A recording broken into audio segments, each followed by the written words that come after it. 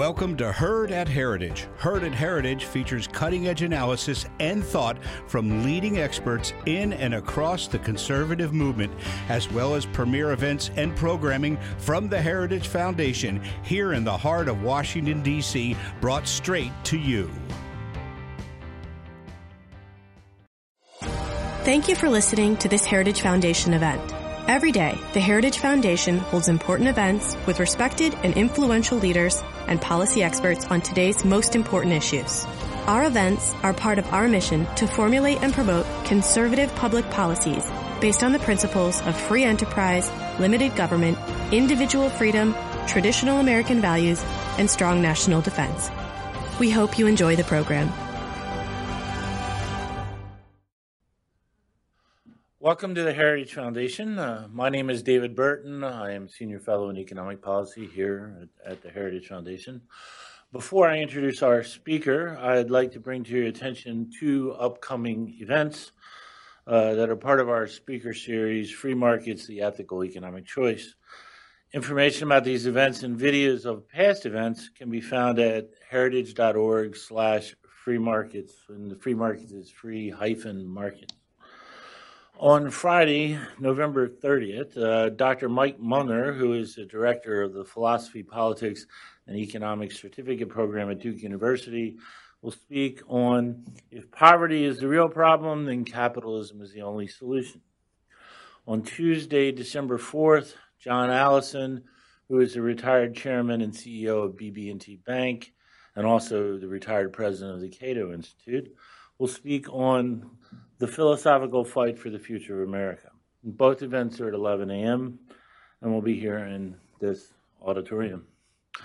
Our speaker today is Gregory May, author of Jefferson's Treasure, How Albert Gallatin Saved the New Nation from Debt.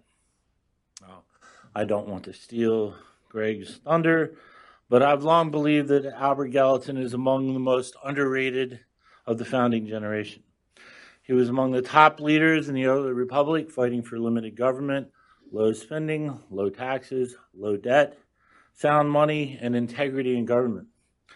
He was a genuinely central figure in the first three Democratic Republican administrations, Jefferson's first two, and then Madison's first. I welcomed Greg's book. The book itself is a rare thing. It's a pleasure to read and highly informative, but it's also extremely well researched, and his notes provide a great deal of material for those who wish to take a deeper dive on the subject being discussed in the underlying main text.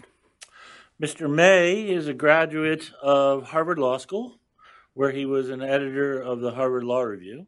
He received an undergraduate degree from the College of William and Mary, where he wrote about the War of 1812, a war that Mr. Gallatin, as Madison's Treasury Secretary, helped to finance, with some vexation, I might say.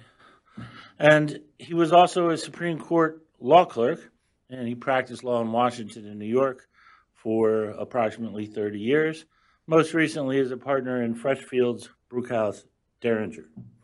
His area of practice is taxation. We'll have time for audience Q&A after the main presentation, and his book is available for purchase in the lobby. Please join me in welcoming Gregory May.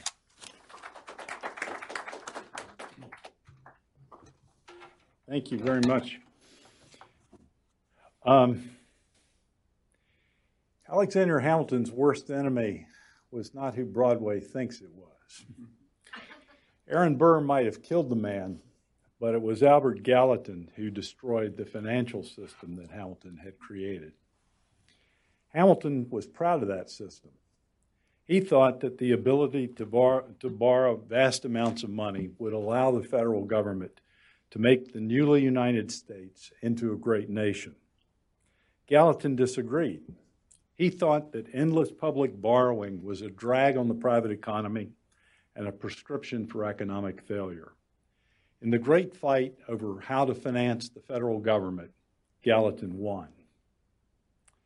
When Jefferson appointed Gallatin to be Secretary of the Treasury, the Federalists, who had controlled the government under Presidents Washington and then Adams, were braced for the worst. They had just lost the presidency for the first time. in an election that was so hotly contested that it took 36 ballots in the House of Representatives to make Jefferson the president. They had also lost their majority in Congress. And now Jefferson was putting this man, Gallatin, who had led the Republican congressional opposition, in charge of the largest and most powerful department of the government. The Treasury at that time employed well over 90% of the federal payroll. It controlled everything from taxes and spending to lighthouses and the Postal Service. It had agents in every seaport. The man in charge of all of that could do a lot of damage. The Federalists knew this man, Gallatin, all too well. He was a foreigner with a bad accent, a tax rebel, and a dangerously clever man. It was objections to Hamilton's financial system that had sparked the Republican opposition in the first place. And this man, Gallatin, was Hamilton's most vocal critic. Gallatin's resistance to taxes, federal spending, and public debt had been relentless. And now he was in a position to turn those objections into policy. At the very least, he would starve the Army and the Navy in order to repay the debt. The Federalist vision of a vigorous American nation-state would simply fade away. Much of what the Federalists were saying about Gallatin was actually true. He was a 40-year-old immigrant from Geneva.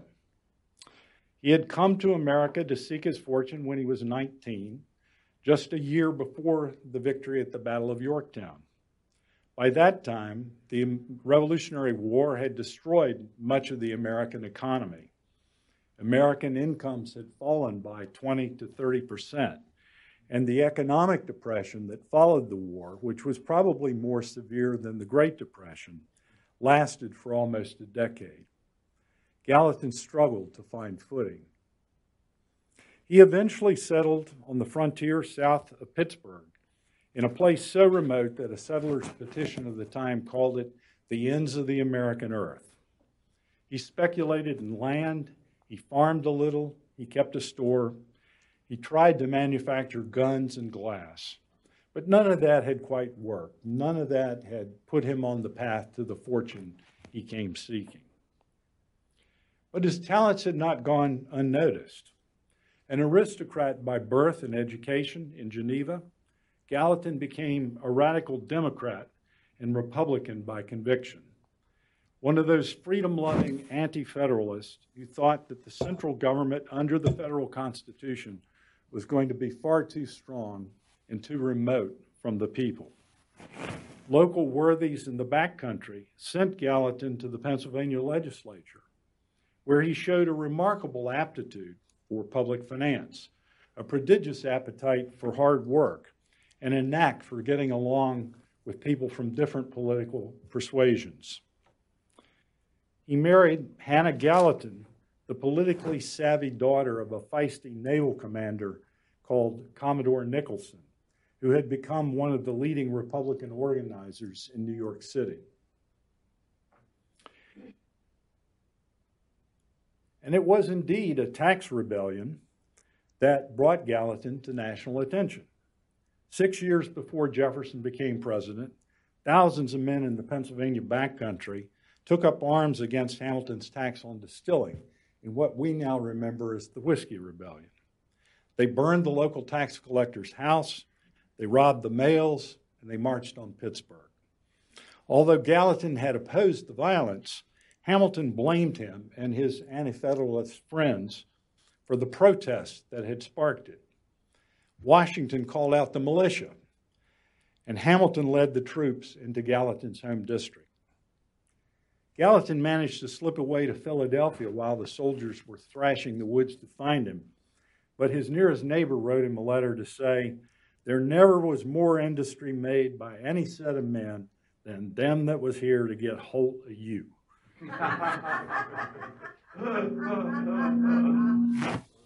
Gallatin's opposition to the violence won him an unexpected election to Congress right after the rebellion. And once in Congress, he quickly proved his worth to the Republican opposition. Gallatin gave real bite to the objections to Hamilton's system for funding the federal deficits. There was nothing really innovative about that system. Hamilton had borrowed it from the British. And from the point of view of Republicans like James Madison and Thomas Jefferson, that was part of the problem.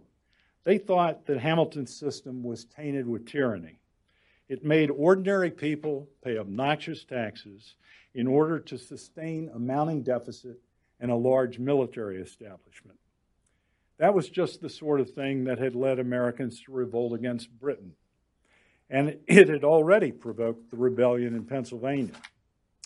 But Madison's efforts to oppose Hamilton's program had failed because neither he nor the other Republicans in Congress knew enough about finance to resist Hamilton.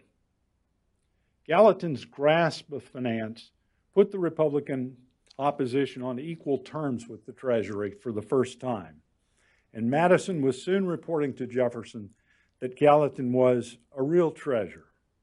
From the Virginia hilltop where he had retired after leaving the Washington administration, Jefferson wrote back that Mr. Gallatin will merit immortal honor if he can reduce Hamilton's chaos to order and present us with a clear view of our finances.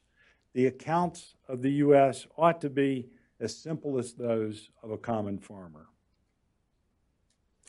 Perhaps few farmers read it, but Gallatin wrote a book to explain where Hamilton had gone wrong. The book was partisan, but it was not like most of the political tracts of that time. It did not sling the typical Republican slogans about political corruption and closet monarchists. Instead, it used the liberal economic ideas that Gallatin found summarized in Adam Smith's Wealth of Nations to make the case for fiscal reform. Gallatin started with Smith's conviction that government spending retards economic development because it consumes capital. Smith recognized that nations need governments to support the conditions for growth, but he emphasized that governing was not a profit-making activity. And Smith thought that military spending, which at that time accounted for substantially everything that the federal government spent other than interest on the public debt, was particularly wasteful because war destroys capital. It followed from all that, said Gallatin, that Hamilton's system for funding the federal debt was a menace rather than the benefit that Hamilton claimed it to be. Gallatin thought Hamilton's system had two major problems. In the first place, it made federal borrowing too easy because the government didn't have to pay back anything except for the interest on the debt. And borrowing on such easy terms made spending too easy. And military spending made it too likely that the new government would get into wars. In the second place, interest payments on the federal debt shifted money from productive taxpayers to the wealthy speculators who had bought the debt. They were more likely to waste it on imported luxuries than to invest it at home. The country could not achieve its potential, Gallatin argued, unless the federal government cut public spending and repaid the national debt. But it was political brawls rather than books, of course, that made Gallatin famous.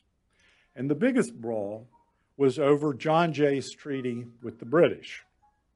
George Washington had sent Jay to London to settle differences that threatened to draw the United States into a war with Britain, a war that the infant country simply could not afford. The treaty Jay sent home, however, was so unfavorable that Washington got the Senate to ratify it without ever disclosing the terms to the public. When the treaty's terms finally leaked, all hell broke loose. Crowds up and down the country burned John Jay in effigy and illuminated their houses at night in protest. A sign nailed to the door of a darkened house read, "Damn John Jay," one exclamation point. "Damn everyone who won't damn John Jay," two exclamation points. And "damn everyone that won't put lights in his windows and sit up all night damning John Jay," three exclamation points. An angry mob in New York stoned Hamilton when he tried to defend the treaty.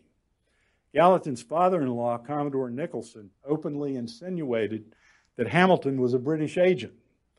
And when Hamilton didn't deny it, Nicholson called him a coward. That left a man of honor like Hamilton no choice. He challenged Nicholson to a duel. Their friends managed to patch things up before anyone got shot, but Nicholson despised the man that he always called Hambleton until the day that he died. Gallatin called on the House of Representatives to block Jay's treaty, even though the Senate had already ratified it, by refusing to appropriate the money needed to implement it. The Constitution, he said, had given the House the power of the purse so that the people could stop the wheels of government when the government was going astray. It was a bold position. Madison dithered over whether it was right, but Jefferson enthusiastically embraced it. Gallatin's speech, he wrote to Madison, should be printed at the end of that book called The Federalist as the only rational commentary on the fiscal powers of the House. Gallatin lost this fight. The House did appropriate the money for Jay's treaty, but Gallatin's spirited opposition made his political reputation. It also attracted unending abuse from the Federalists. They routinely called Gallatin a foreigner, and much worse, a Frenchman. They mocked his accent, and they mocked him for attempting to stop the wheels of the government. A Federalist cartoon showed him clinging to the wheel of Washington's chariot, while Jefferson, over on the far right, shouts directions from the background, and French cannibals invade in the left background.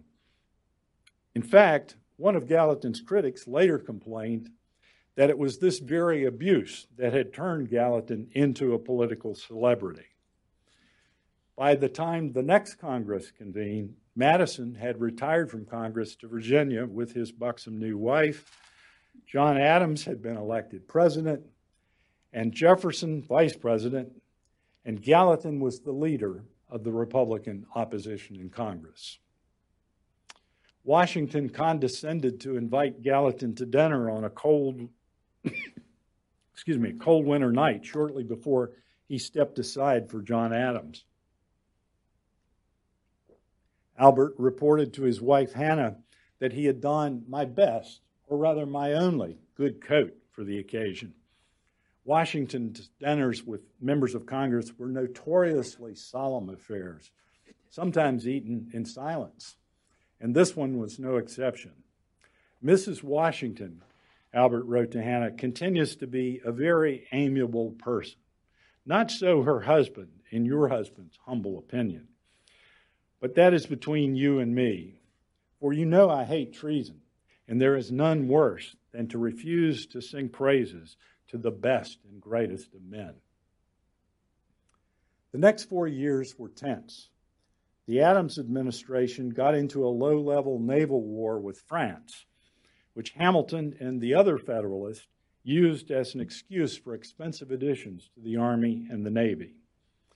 They called George Washington back to command the Army, and Hamilton got himself promoted over more senior generals to be second in command. Gallatin and the Republican minority tried to resist this military buildup, but it was not easy because the Federalists could paint them as unpatriotic. Partisan mobs came to blows in the streets. Federalist prosecutors locked up a Vermont congressman who criticized the administration in his newspaper. And tensions in Congress ran so high that some of the Republican members became physically ill and others went home. This reign of witches, as Jefferson later called it, welded a firm bond between him and Gallatin. Late in life, Jefferson would vividly remember that Mr. Gallatin and I alone remained in the House and the Senate to bid defiance to the browbeatings and insults with which they assailed us. But Jefferson did not despair. The war fever would soon pass, he assured a friend back in Virginia. The doctor is on his way to cure it, he said, in the guise of a tax collector. The heavier taxes needed to pay for the Federalist military spending did change the political climate, and Jefferson squeaked to victory in the next presidential election. Fiscal reform was at the top of the agenda when Jefferson took office, and it was clear that Gallatin was going to play a central role in the new administration. No cabinet member but Madison had a larger political reputation or wider experience than Gallatin. And Madison had been away in Virginia for the last 4 years while Gallatin was leading the Republican opposition. Edward Thornton, the British chargé d'affaires, told London that Gallatin and Madison would be Jefferson's principal advisors. And if they became rivals, he predicted, Gallatin would prevail because he was more decisive than Madison and more capable of getting things done. Jefferson could manage foreign affairs by himself, Thornton thought, but he needed Gallatin to handle the Treasury. In fact, Gallatin and Madison worked well together. Gallatin was different from Madison and from Jefferson in very important ways. He was 18 years younger than Jefferson and 10 years younger than Madison. He was a small manufacturer rather than a farmer, and his experience in the egalitarian scramble of Pennsylvania politics was quite different from their experience in the lesser gentry that had taken over Virginia during the Revolution. But Madison and Jefferson had worked closely with Gallatin during those years in opposition, and they treated him as a political equal. Jefferson, Gallatin, and Madison were not a triumvirate, as some historians have described them. Jefferson made his own decisions, and the two others conferred only when the occasion arose. The three of them rarely met as a separate group. But Jefferson placed special confidence in Gallatin and Madison, and everyone knew that they had outsized influence. By the time the War of 1812 revealed the deep flaws in Republican policies, a Federalist from Boston could fairly lay the blame on a cabinet that he said was composed for all practical purposes of a foreigner and two Virginians. This is where the story usually ends. Everybody knows there was a great battle between Hamilton and Jefferson over financial affairs. You know that it was really Madison and Gallatin who did most of the fighting for the Jeffersonians in that battle. And we all know that the Jefferson crowd finally won. But what then? What did they do with their victory? Did they get rid of Hamilton's system? And did they have something better to replace it? We can't answer those questions without taking a closer look at Albert Gallatin. He was the man who tackled the problems that Hamilton had left behind, and the changes that he made were profound. Hamilton had never promised to pay anything other than the interest on the government's debts. Gallatin committed to repay a fixed amount of the principal each year, and he gave that payment priority over all other federal spending. Gallatin also insisted that the government should never spend more than it earned except in wartime. He put the brakes on federal spending. He got rid of the whiskey tax.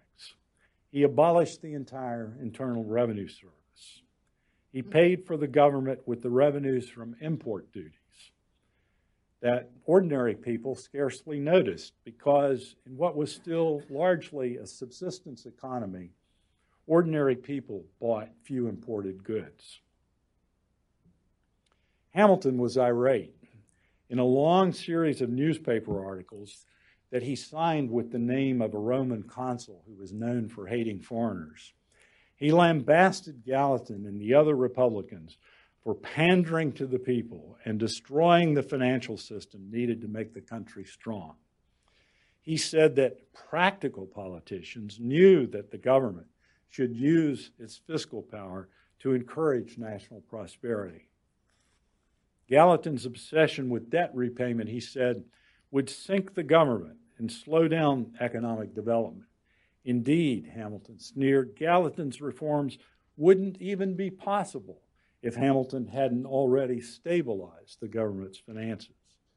The reforms, he said, were the measures of little politicians who enjoyed the benefits of a policy which they had neither the wisdom to plan nor the spirit to adopt. But Jefferson was delighted with what Gallatin had done.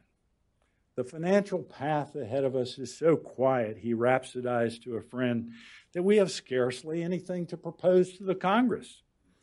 Some might carp, he said in a swipe at Hamilton, that it was they who raised the money that made it possible for us to pay the debt. But we never charged them with not raising money, only with misapplication of it. After giving back the surplus, he said, we can do more with part than they did with the whole.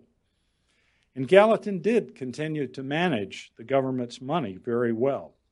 During his first 11 years at the Treasury, he repaid nearly half of the federal debt that he had inherited and financed the Louisiana Purchase. Peace, economy, and riddance of public debt were Jefferson's mantra, and Gallatin had tried to turn those aspirations into reality. But Gallatin's frugality had a heavy price. The United States was a weak young nation on the fringe of an Atlantic world dominated by Britain and France. And for the first 25 years of the federal government's existence, those two great powers were at war.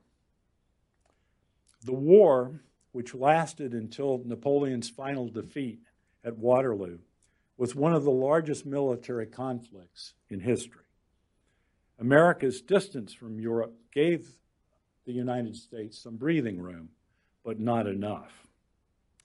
The United States had a long and virtually indefensible coastline, a vast and largely ungovernable interior, and most important of all, an economy that depended on exporting food and raw material.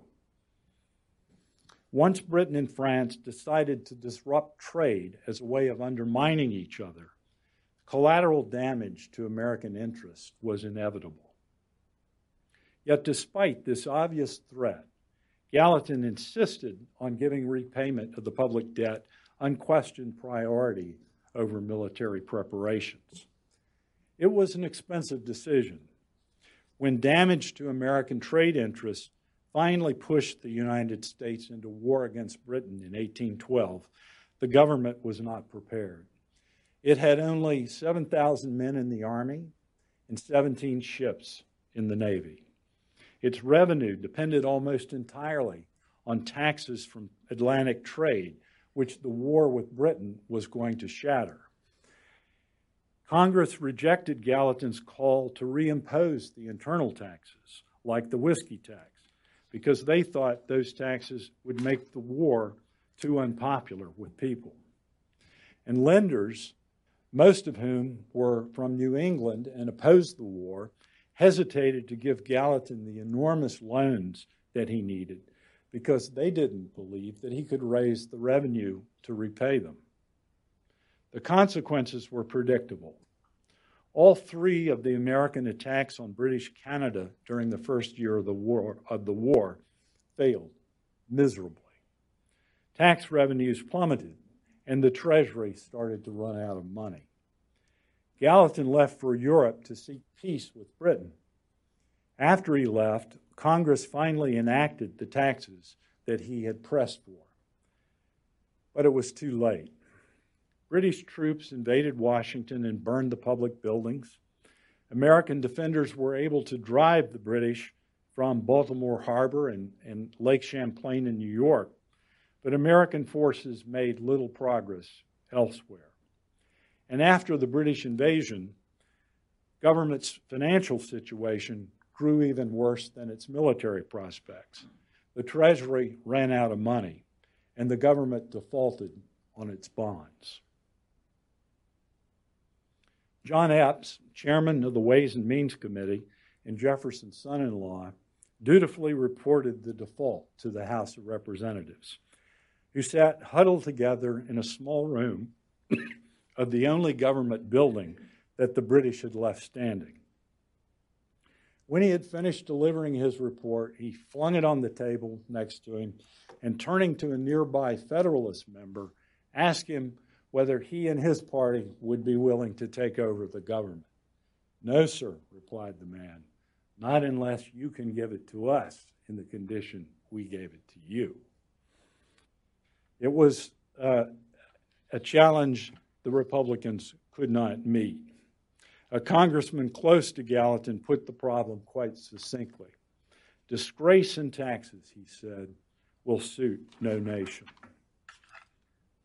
The peace treaty that Gallatin sent home said not a word about the grievances that had started the war, but timing is everything.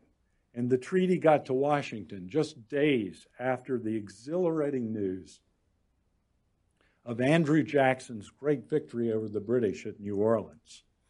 It suddenly seemed to Americans that they had won the war. "Who does not rejoice that he is not a European?" said one of Gallatin's protégés in Congress. "Who is not proud to feel himself an American, our wrongs revenged, our rights recognized?" Well, none of that was true, of course, but the sense of relief was so overwhelming that it felt true. Younger members of the Republican Party, such as Henry Clay and John C. Calhoun, who was a great nationalist at this time, took a much more sober lesson from the war. They wanted Congress to start spending money on measures that would strengthen the country. They pushed for a large peacetime army, roads and canals into the interior, and higher tariffs to encourage domestic manufacturing. These measures horrified Gallatin's friends who clung to the frugal old Republican principles. But Gallatin himself quietly supported them. Under the austere old Republican system, he told his oldest friend, we were becoming too selfish, too much attached to making money, and too much confined in our political feelings to local and state objects. The war, he said, had renewed the national feelings and that had waned after the Revolution, and he thought that was a good thing. But a financial panic in 1819 gave the progressive Republicans' post-war agenda a staggering blow. The economy crumbled, money was short, and voters got testy. The Republicans in Congress reverted to their frugal old ways in order to balance the budget and keep the political support that they needed from hard-pressed farmers throughout the country. Andrew Jackson's presidential victory 9 years later clinched this switchback. Jackson ran for office as a man of the people committed to the old Republican policies of retrenchment and fiscal reform. And Jackson meant what he said. He stuck to Gallatin's policy of fixed annual debt payments. And 20 years after Gallatin left the Treasury, Jackson could crow that the federal government had repaid the last dollar of its debt. The federal government has never again been free from debt, but Gallatin's culture of fiscal responsibility kept the level of public spending in check throughout the 19th century. In peacetime, the federal government paid most of its bills with import duties that were effectively invisible to most Americans. And when war required borrowing, the government paid down the debt after peace returned. Modern Republicans put a statue of Alexander Hamilton on the south side of the Treasury building in the 1920s. But the taller statue that dominates the front beside the White House is a figure of Albert Gallatin. That's no accident. For most of the last century, Hamilton was no hero. He was remembered as a big government elitist, and Gallatin was remembered as the man of the people who kept the federal government in check. So why don't we remember Albert Gallatin today? At the end of Jefferson's first term, a prominent Virginia Republican named John Taylor, a man who was so staunch in his political views that he became a sort of conscience for the rest of the party, took a few minutes to reflect on what we might call the media value of Gallatin's reforms. Brilliant as they are, he told one of Jefferson's neighbors, there's a certain counting house duskiness about them that will rapidly consign them to oblivion. Well, he obviously was right about that. But Taylor himself never meant to minimize the importance of money in American political life. His own political tracts, which were numerous, are filled with rants about the corrosive effect of money on Republican government. And Taylor believed that public finance was the beating heart of politics. Jefferson's lofty sentiments are all very well, he told James Monroe, but it was extreme folly to suppose that the bulk of the people are influenced by abstract political principles. That was never the case in any nation. What had brought the Republicans to power, he said, was the taxes imposed by the Federalists, and what kept them in power was the taxes they had repealed. Politicians in our own time have reduced arguments about taxes and spending to sound bites. But whatever the slogan and whatever the political persuasion, no one pretends to understand American politics without understanding where the government gets its money and what it does with it and how that affects the American economy. The early republic was really no different. And so if we want to understand what went on then, we need to know Albert Gallatin, the man who was in charge of Jefferson's treasure.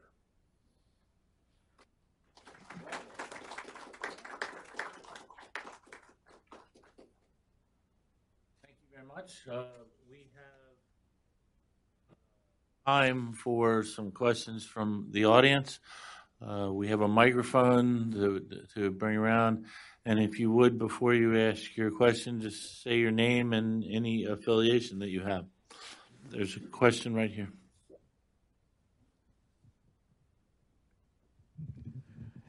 Yes, Milton Grenfell, American Citizen. Brilliant talk. Is your book getting any traction, outside of historians and, in other words, are public officials reading it, the White House reading it? Do you have any idea on that? Could you send some free copies over there? I have no idea, but please send them a copy. One of the bad things about being a writer is you only find sort of episodically who has read your book. This gentleman here, and then the gentleman in the back. Hi, my name is Sid Baga. I'm a student at UC Berkeley. I'm just here for a semester.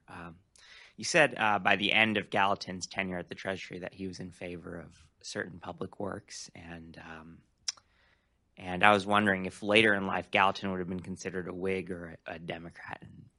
That's a very good question, and actually, even while he was in office, and I didn't mention this in the talk, even while he was in office, he produced a report on roads and canals in 1808, which stands as one of the great public policy documents of the early republic, but nothing was ever really done with it. And after the war, when more nationalist members of the party started pushing for roads and canals, he continued to believe that was a good idea. As time went on and he aged and turned from a politician into a New York banker, he did effectively become a Whig. Many of the policy positions that he took in the last part of his life were more Whig than Republican or later Democratic policies. But he always remained a member of the Republican or Jacksonian Party, and he always identified himself as a member of that party even until the end. And in his obituaries, people noticed this sort of conflict and migration in his thinking. This gentleman in the back. Hi, Paul Taylor. I correct me if I'm wrong, but I recall reading that Alexander Hamilton, when he became Treasury Secretary, inherited about a 50-to-1 debt-to-income ratio, and then Gallatin, when he took over, it was more like 8-to-1. Is that roughly correct? Or, and if so, like, how would you gauge the comparative effectiveness in both those Treasury secretaries in reducing the huge debt after the Revolutionary War? Well, first of all, the numbers are hard to come by because they're disputed. And particularly the number you mentioned, which is sort of a debt coverage number, a revenue to debt ratio, is sort of incomparable from one period to another, simply because the tax system and the whole federal system changed so radically during that period. But to try to answer the essence of your question, what Hamilton did was not repay the Revolutionary debt, which by the time he came to office had mounted with unpaid interest and other claims and all sorts of things to roughly $85 million. What he did was refinance it. He simply issued new bonds for the old bonds. And that had several advantages, but two principal advantages. One was he reduced the interest rate because after the adoption of the Constitution, there was more confidence that the federal government had the power to collect the taxes it would need to pay the debt. And so he was able to get the debt holders to accept bonds carrying a lower rate. And the second thing that it did was rationalize the debt, which had been a mess. All kinds of debt instruments, many of them hard to understand, many of them hard to quantify. And he sort of brought it all together, came up with a fixed sum. Now, Gallatin and some of the other Republicans argued strenuously that he had refinanced too much, that if he had actually taken the time to look at the debts and do set-offs and so on, he could have saved 10 to 15% on the total. But by the time, not only by the time Hamilton left office, but by the time the Federalists left office, by 1800, when Adams was defeated, they had repaid no debt. Indeed, they had added, and again, the numbers are hard to come by, but somewhere between 5 and 10 million to the total debt. Much of that was due to that quasi-naval war with France in the 1790s. So what Gallatin inherited was a refinanced debt that had been slightly enlarged. And then that's the debt he set about paying. This gentleman over here.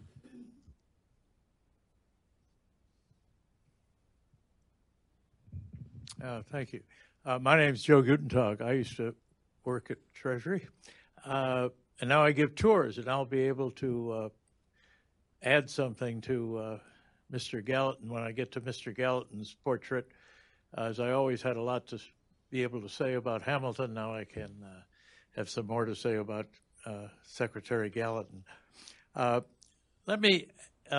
had learned, I guess, from reading about Hamilton, that those debts that you describe were not necessarily expenditures by the government that Hamilton created, but much of that was debt which he had absorbed from the states after the war, where he felt it may have been consistent with his political views about borrowing, but was also a political issue where he thought it was important to strengthen, at that time, the brand new federal government.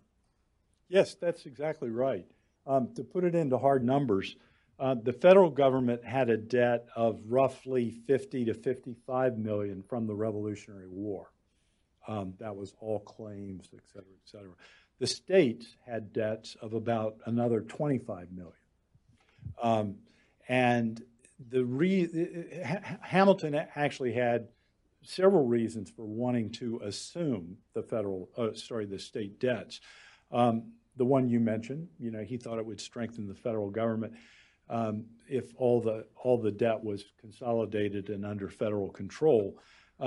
He also had a good financial reason for doing it. He pointed out that if the federal government and the state governments were competing for lending, that was going to be bad for both of them, actually, because they would drive up the cost of money. And it would also give each of them less assurance that they could actually get the money that they needed. It was also for that reason that he wanted to create the Bank of the United States, which is another huge and important subject in the financial history of the early republic that I didn't have time to touch on in this short talk. Gallatin, interestingly, did not oppose the Bank of the United States. He was one of the few prominent Republicans, indeed maybe the only one, who thought that the bank should be rechartered and continued.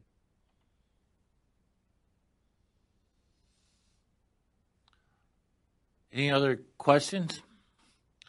Well, sure, and then When did Gallatin's system end, and why? His basic system survived through most of the 19th century. There was, of course, a big change during the Civil War when the absolutely staggering cost of that war, staggering financial cost of that war, required the federal government to borrow huge, unprecedentedly huge amounts of money to impose lots of new taxes, including the first income tax. But even after that war was over, the government sort of reverted to Gallatin's system of basically funding the government based on tariffs. Land sales became more important as the 19th century went on. They were pretty unimportant in the early republic. But those were the principal sources of the government's revenue until the early 20th century. And that's, of course, when the federal financial system we now know got created. And a lot of people, perhaps fairly, regard it as our system as a Hamiltonian system. But it didn't have much to do with Hamilton because his system was long gone. When you read about Gallatin, one of the things that strikes me is he was in effect a one-man OMB, going around trying to find places to economize throughout government and installing what we would think of today as internal controls on government, which they weren't used to, and asking Congress to draft appropriations language with greater specificity. And then he also was very much a proponent of what we would today think of as merit appointments as opposed to political patronage. I was wondering if you could talk about more of those sort of good government themes. Yeah, well, there's a lot in the book about that because it is a huge part of his contribution to the development of the Treasury and the development of administration. He was criticized by some of his contemporaries and also some historians as being a politician who wasn't political enough. And I think in many ways that's a fair criticism because once he got to the Treasury, he was very focused on doing what he thought was the sensible thing. So, for example, just to sort of take the issues that he encountered in order, he was an opponent of a lot of patronage appointments in the first Jefferson administration that everybody else in the party was pushing for pretty strongly. And that made him a lot of enemies, including some of the people who ultimately brought him down. He was absolutely insistent that the Treasury would keep better records, give fuller reports to the Congress. Indeed, he got Congress to enact a statute requiring him to give fuller reports to the Congress. And he also was adamant that spending, which at that time was done and then paid or reimbursed by the Treasury, that spending would not be reimbursed unless it had been authorized. And his notion of what was authorized was much narrower than the notion that had prevailed during the previous Federalist administrations, which also made him some enemies, especially when people didn't get paid, who thought that they should have been reimbursed. So those were key things that he insisted on. He did not throw Federalist employees out of the Treasury. despite being urged to do so by Jefferson himself. He kept some of those people there, and they were there 15 years later. All right. Any other questions? Well, thank you all very much for coming, and thank you, Greg, for your book and your presentation. You did a great job. Thank you.